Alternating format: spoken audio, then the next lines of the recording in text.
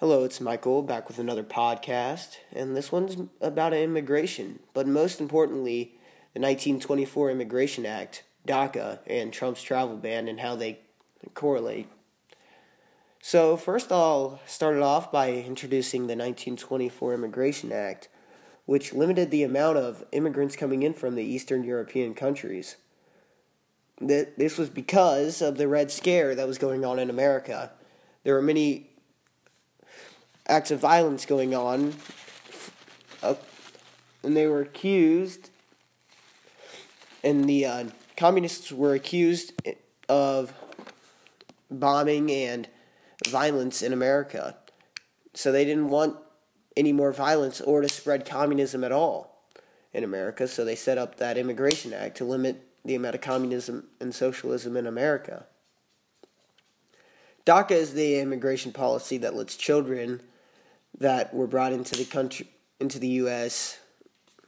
As children renew their status as a citizen and gives them a work permit every 2 years. So children that were brought in against their will can maybe live a good life in America.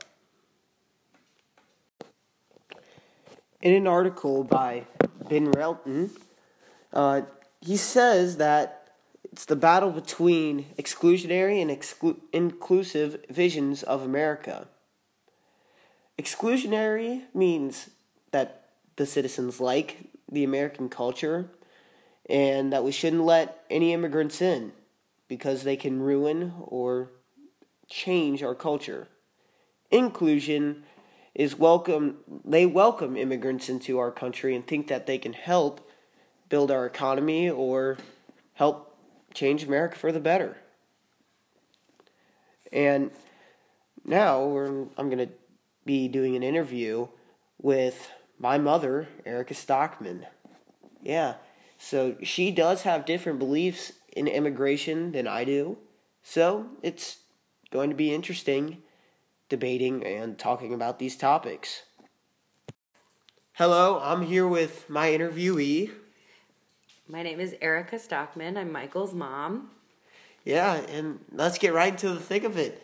All So, what are your opinions on DACA and Trump's travel ban?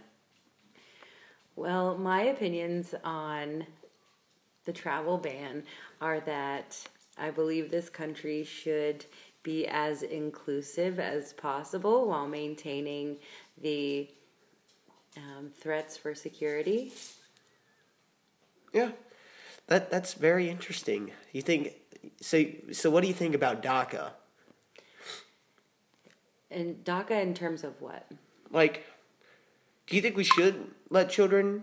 That's not bad. Do you think we should let children into our children that were in our country have their citizenship and renew every 2 years and get a work permit? Do I feel like they should have to renew it every 2 years? That's what the DACA is. Yeah, so I believe that people should have the right to enter this country and work in this country if that's their dream, if that's their wish. This country was founded on immigrants and has thrived so far. So, Well, basically, here's what I think. I think that DACA should be abolished. We should get rid of DACA altogether. And, I think we should come up with a new system, though, to make it easier to become a citizen. We shouldn't just let our borders completely open. And, I think instead of, a 2-year renewal, I think we get them on the path to citizenship when they're young. English classes and government, stuff like that, so they can learn our rules better. Now, what do you think about Trump's travel ban? I think we've kind of touched base on the travel ban. I think people should be allowed to enter our country, but again, with obviously safety and security concerns addressed, there should be some measure of security, obviously, but I feel like if our country keeps its walls closed and its borders closed, then how are we going to express ourselves as the diverse nation that we claim to be? Do you think that maybe this act is xenophobic, maybe, or exclusive towards Muslims, you think? I think this act is most likely targeted towards Muslims. I think the very small percentage of Muslims are radical and promote terrorism. So I think that singling out one specific small percentage of people and stereotyping an entire race and religion based on a few people's horrific acts is probably the least American I could imagine. So basically, my opinion on this is I think like he picked like Syria, stuff like that, mostly Muslim countries, and I think that these places have Sharia like too many Sharia law following Muslims, that's the radical form of Muslim, and I think that I don't think we should take the risk of like another 9/11. So are you saying that they shouldn't be allowed in our country at all? Is that what you're saying?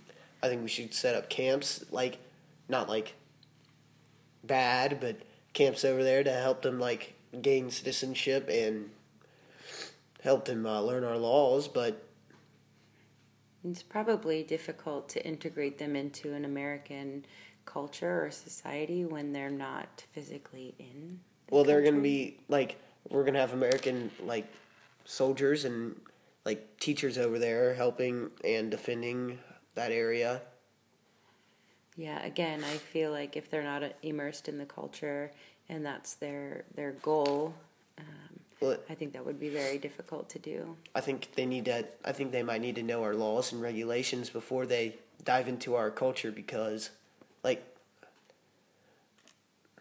I'm trying to put it in Germany, and like mostly in Germany, when I was in Germany, they really didn't care, but I think that some of them didn't fully understand their laws, and so they broke a few and they got in trouble. And I think we could limit the amount of those Syrian or refugees in general going to jail or any of that if we just like have classes in English classes mostly and stuff like that to help them learn and get them out of trouble, make them stay out of trouble. Don't you think it would be a far less costly endeavor to apply intervention programs to those who are breaking the laws versus lumping everyone into a concentration type camp outside of the country, forcing them to learn our laws, forcing them to or really restricting their access to American freedom? Don't you think it would cost much less to have them in our country and then maybe do some intervention strategies? I think if we do these camps, we can target out like different like terrorists trying to get into our country, and that like we could find like a few Islam or ISIS and stuff like that, and different terrorist groups. And I think it'd be less costly if another 9/11 was ever to happen. Right, absolutely. And I think that the cost of these camps would be pretty extreme, right? We're housing and feeding and educating a whole group of people versus... It wouldn't be like first class everything. In Somalia, when Dad was stationed there, he his area where he lived in was kind of like a tent. It was a little bit bigger though. I think we could do something like that. We set up these camps all around. I think it would be costly, but it would ultimately, if they get into our country, it will like the good working ones that know English and everything, it'll help boost our economy. Yeah, and can you offhand, because I don't know, tell me what percentage of those people entering our country are breaking the law? Well, right now we don't have many Syrian or like any refugees coming into our country. Right now, we don't have many. So it's a little challenging to predict that, based on your earlier statement, it's challenging to say that, hey, these people are coming into our country, they're breaking laws, and then they're, clogging up our justice system. Mm-hmm. So, here, I'll look it up right now. But really, I don't think we should ban them completely from coming in, but I think we should let them in, like if they're good, hardworking citizens.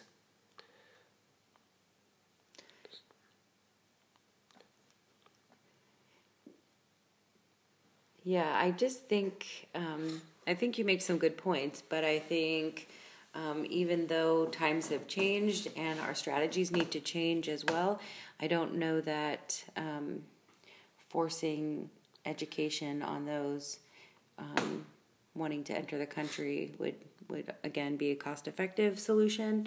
And also, I don't know how effective it would be in weeding out those who were intent on harming our citizens either.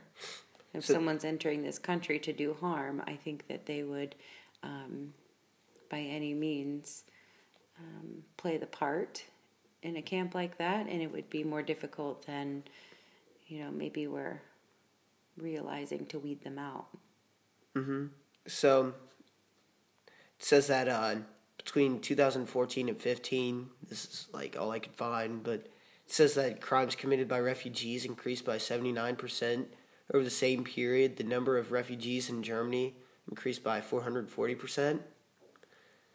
And Somalian refugees? This is just like refugees in general. Okay. Yeah, so I mean, I think it's kind of difficult to really cite your source there because it was something you just kind of pulled up on Google. Yeah. BBC. Yeah, you really want to make sure you're finding a credible source with accurate information, but the British broadcast. Yeah. I don't know. Something you Googled. Huh? Well, you make some good points, but I think that it's important to remember how our country was founded, and that to your argument that times have changed, right? And we need to increase maybe some security measures, but at the same time, we need to remember what we were founded on. All right. Right? And so this idea of being exclusive to people who could drastically contribute to our society in this country, I think would be a shame. Mm-hmm. All right. Well, it was nice talking to you. Great talking to you too, Michael. Huh?